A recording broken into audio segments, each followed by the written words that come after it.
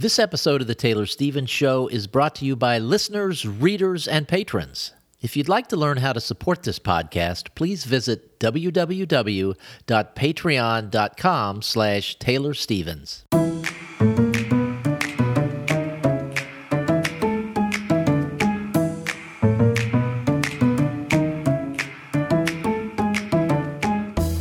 This is Taylor Stevens, the New York Times best-selling and award-winning author of kick-ass international thrillers, and this is The Taylor Stevens Show with my good friend Steve Campbell, where we are kicking writing in the butt one word at a time. And this is your good friend Steve Campbell, who has been sitting on this question for seemingly weeks now. What's the status of book 2 in the new series? So as everybody knows, I've kind of gone missing for the last several weeks. Do you call laying in bed for 18 hours a day and tapping on a keyboard missing?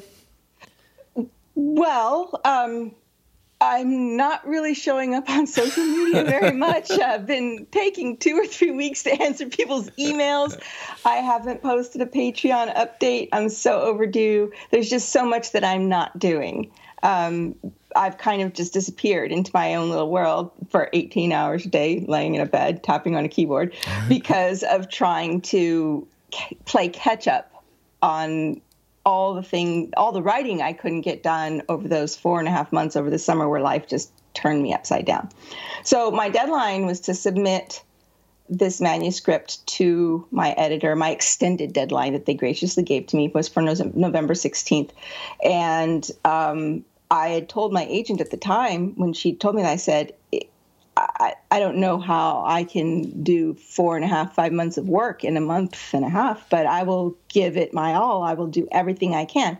So over the summer, I was writing, I was working, but it was just, my brain was so foggy, I couldn't get clarity. So there were times where I wrote the same scene 3 different times without realizing it. Not fully wrote it, but sketched out sequences. There was a lot of story, but a lot of words, but not a lot of story. If I had combined all my different material together, I probably had 100,000 words, but it wasn't a story. And there were things about the story that I still couldn't see it. I couldn't see places. I couldn't see how this comes together or that comes together. And so for the last however many weeks that I've just been balls to the wall, just nothing other than working on this, I pulled it together enough that now I understand the story. And so I had to submit it, but it's not finished. And by not finished, I don't mean not perfect. I mean, there's probably still a third of the story that's not written. It's all stream of conscious notes that I went through all my material and I deleted duplicates and combined the best of ideas into sort of stream of conscious notes. So there's sketchy outlines of the chapters, but they're not actual chapters. There's no way this thing is ready at all. I mean, I still foresee a couple months of heavy-duty writing on it, writing and cleaning up and whatever. But it's clear in my head now. I know it needs to happen. There are no scenes that are left blank.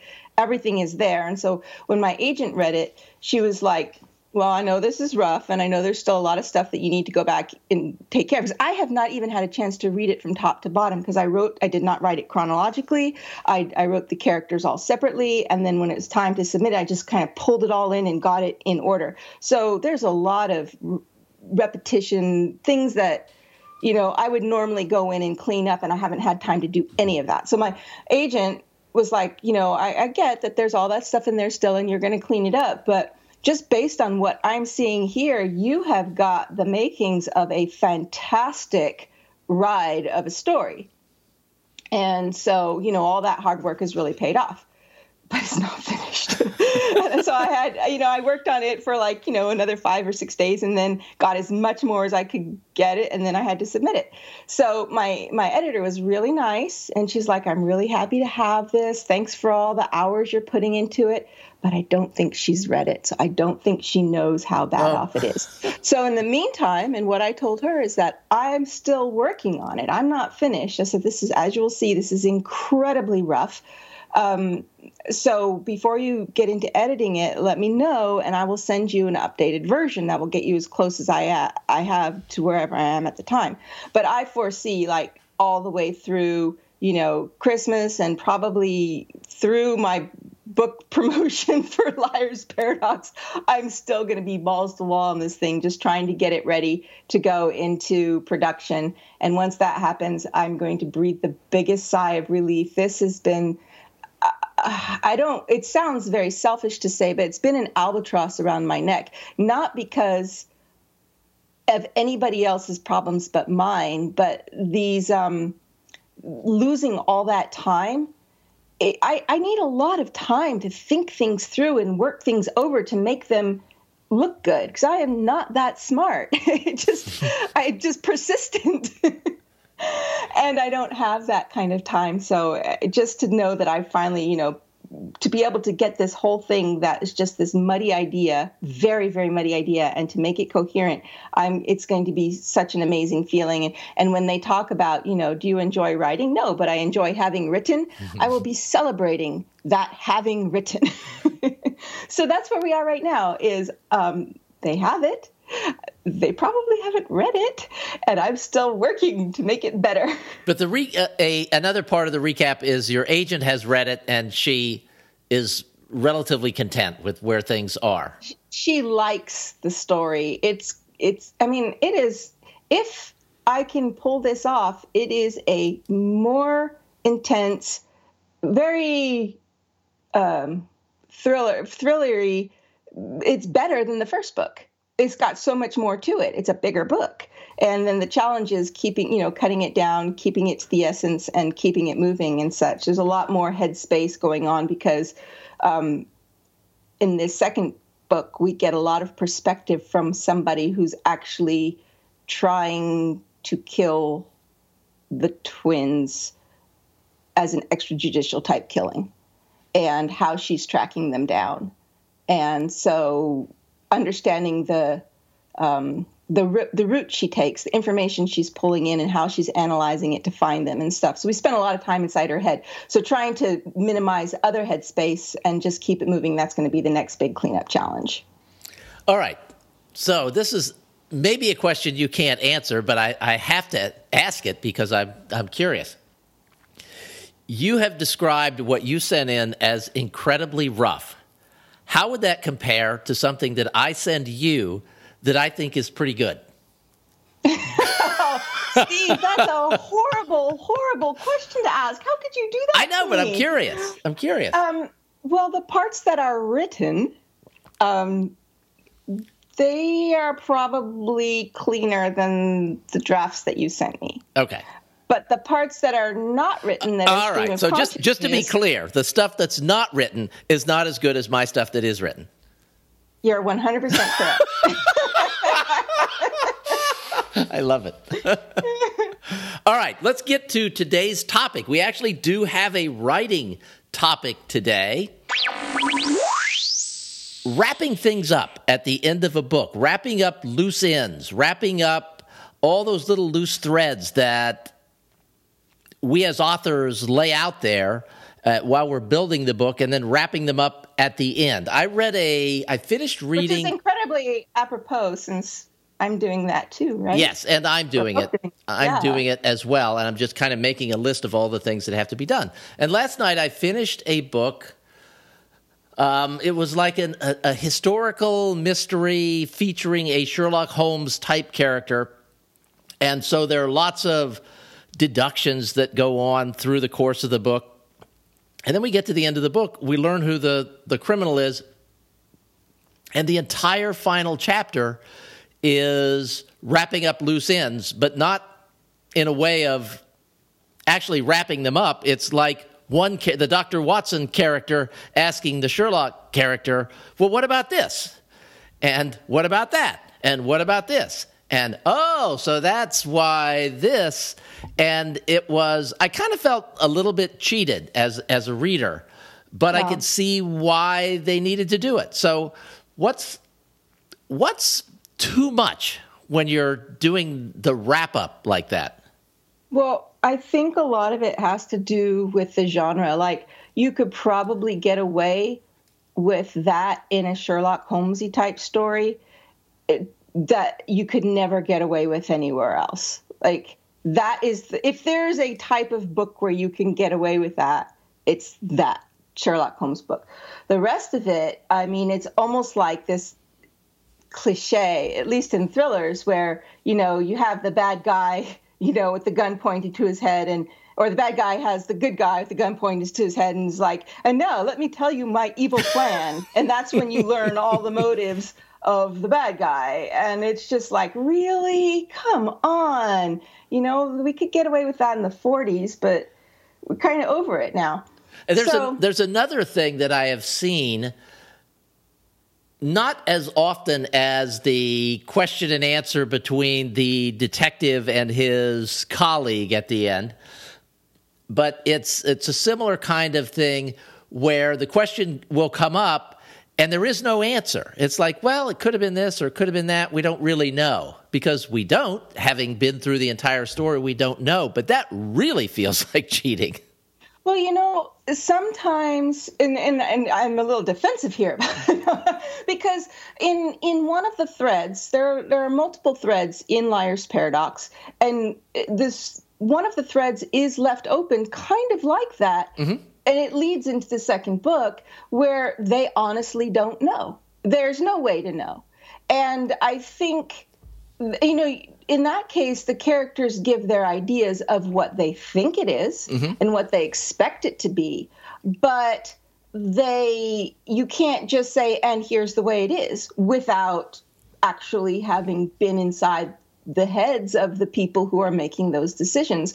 So even though it does feel a little bit cheated, I think in that case, you get away from the cheating by really crawling into your point of view character's head and explaining why they feel what it could be and acknowledge what they don't know and what they can't know. It's when it's just like, and you shrug it off, mm-hmm. when you're left with nothing, then that really is cheating. And you can usually tell as a reader if this thread was left open as something to be dealt with in the next book, possibly. Yeah, that should be pretty clear if it's done right. So how much is too much? Honestly, there are some times where you just can't get away from it without expending so many more words and introducing characters and whatnot, and you just have to take that shortcut. It has to be done. And not necessarily in saying, oh, this was the bad guy's plans, but little things here and there.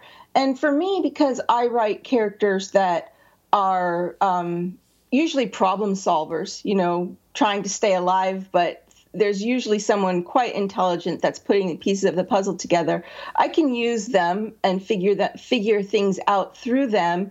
And I will do it by analyzing character, by analyzing action, by analyzing potential motive, and bring it together into a plausible understanding that rules out alternatives because of XYZ. And I will lay down those tracks for XYZ, knowing that this is going to have to be, the character is going to have to figure this out on his own, and I'm not going to have the bad guy just, ha, ha, ha, here's my evil plan. You lay down the tracks for that way in advance so that by the time the character does figure it out, the seeds have already been planted. Everything is there. And then it makes sense to the reader, like, well, of course, that's the only reason. And every once in a while, you'll get readers who are like, well, yeah, I figured that out long before the character did. Well, good. That was me doing my job, making sure that you weren't going to have any sudden surprises along the way and be going, oh, no, that's so implausible. You can't really, you're going to lose no matter what you do in some cases. So it better that, I think, that readers sort of put two and two together and figure it out and feel smarter than your character than feel dumb at the end because something gets thrown at them and they weren't given all pieces. Now, in the first copy of the manuscript that I sent you, there were 2 or 3 places where your note would be, you're laying this out there as, and I'm totally paraphrasing this, but essentially you're telling me you're laying this out as a red herring. You've got to do something with this. You can't just leave it here like a dead fish on the counter. Something has to be done with it. I wish I was that clever with my words. a dead herring, slap it on the counter. You can't do that. Red herring. It's important that if you're going to be doing red herrings out there like that, you're going to be putting information out there that it doesn't show up just once and then nothing ever comes of it. Like if a character is provided information, if a scene is set down and that character never analyzes it, never discusses it, even just to rule it out as like, oh yeah, that's obviously not something I need to know, then you're just, it's like you have a porcupine with just all these little needles and threads, but they don't actually do anything except poke you. And so anything that you introduce has to be followed through. It's like a thread, a crocheting or knitting. It can't just be left loose and dangling. And so tying that in to the story and just making sure that that pattern is being kept full, that's part of the craft of storytelling. And so sometimes when you are writing, you forget that you dangled those threads out there, which is fine. You just keep writing your story. But when you're going back through the passes, it should ping your brain, hey, I brought this up in chapter 5 and it never shows up anywhere else again. And it's not going to destroy your story. All you got to do is add a paragraph here or there to tie that thread back into the pattern of, he reflected back on that thing that he saw and wondered if it was connected to this, but because of X, Y, and Z reason, knew that it was something else. So what I've been doing is as I'm going through this current draft, I've got 2 that I've left in. Some I've just pulled out because I thought it was a good idea at the time, and then by the time I got to the end of the story, it's like, no, this is obviously not a good idea. So I'm just pulling that line out.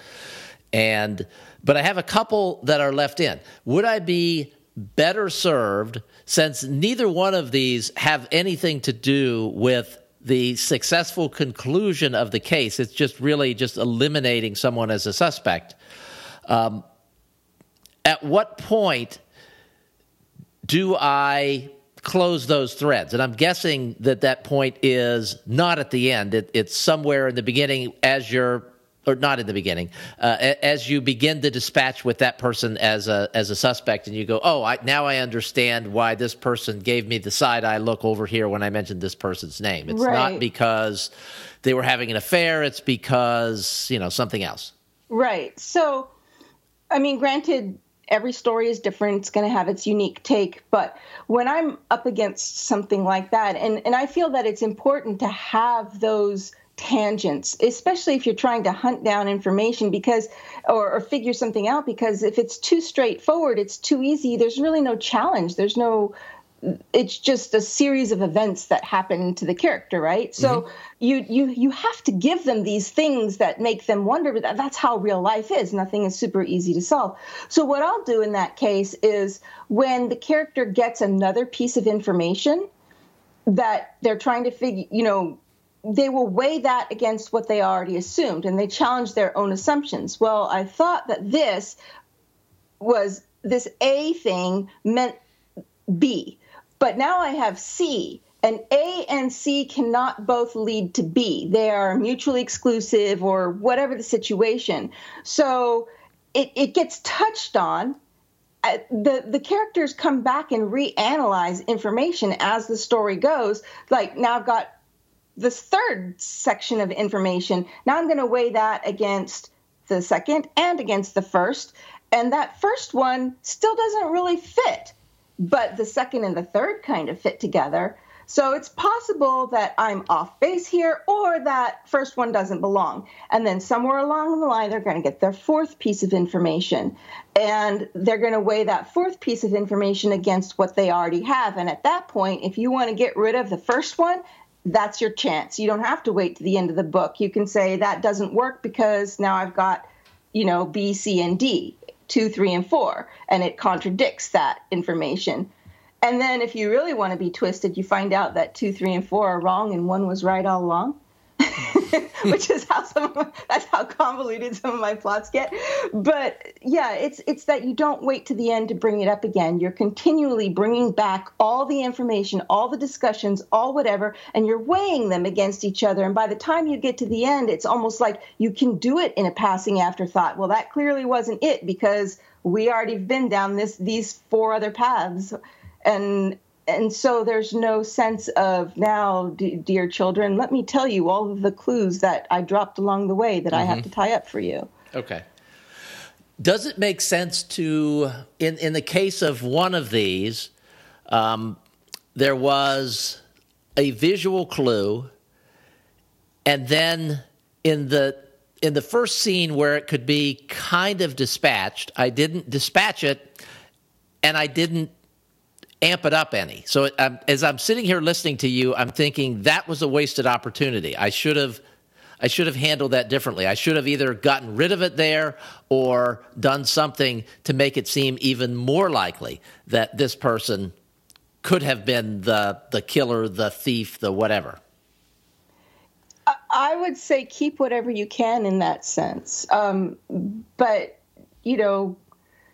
the other thing you can go on besides just, analyzing information is visceral responses. Like if a character really likes someone, then they might misjudge their own feelings going, oh, I'm not being as smart as I need to be here because this person has such a charming personality. What am I not seeing? What am I missing? And that character themselves is raising the red herrings within themselves.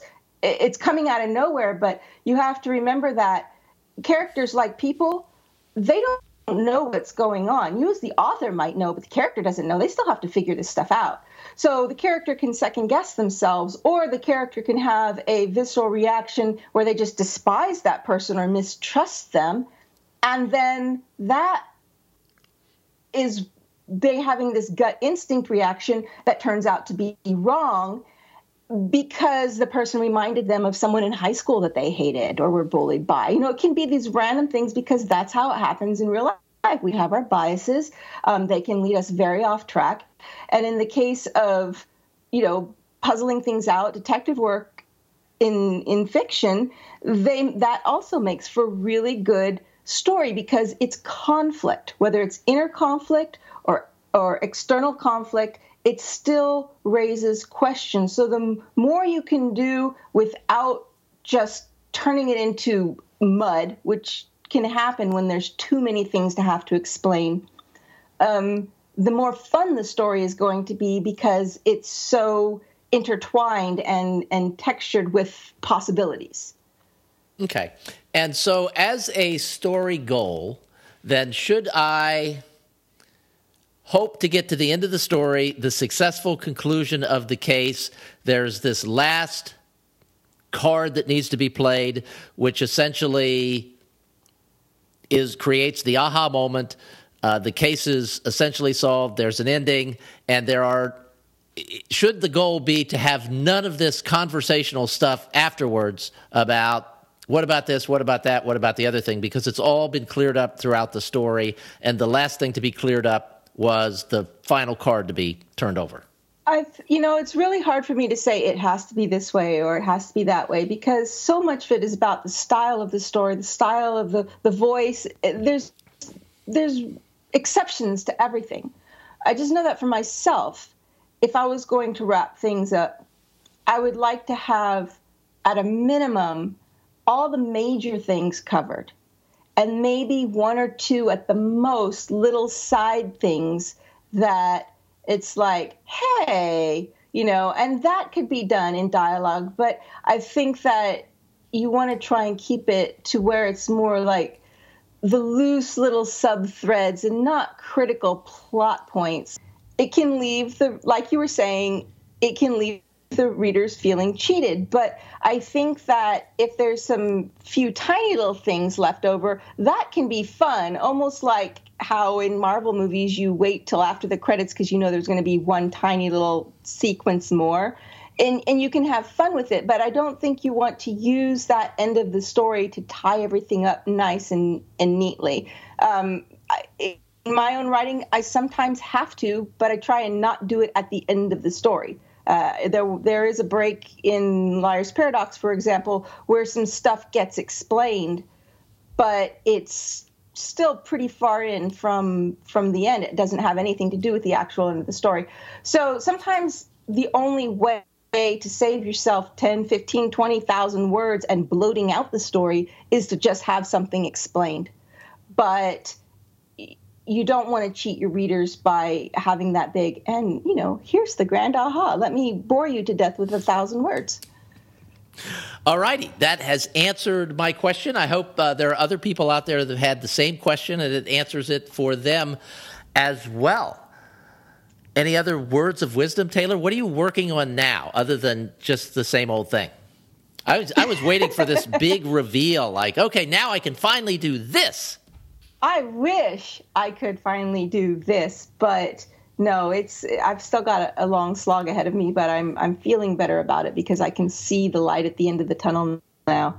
And I have so much catch-up work to do. I owe my patrons so much. And the fun, quote-unquote, thing is we're all going to be heading into book promo. So, I have an event on the 18th, which is the book birthday for Liar's Paradox. But then in January, toward the end of January, I'll be doing an event in Houston. We're trying to get one lined up in Austin. We'll see if that will come to be. And I've had a few invitations, some on air, some in person, and we're still hammering those out to see if they come through or not. So it's going to be a lot of doing stuff, right?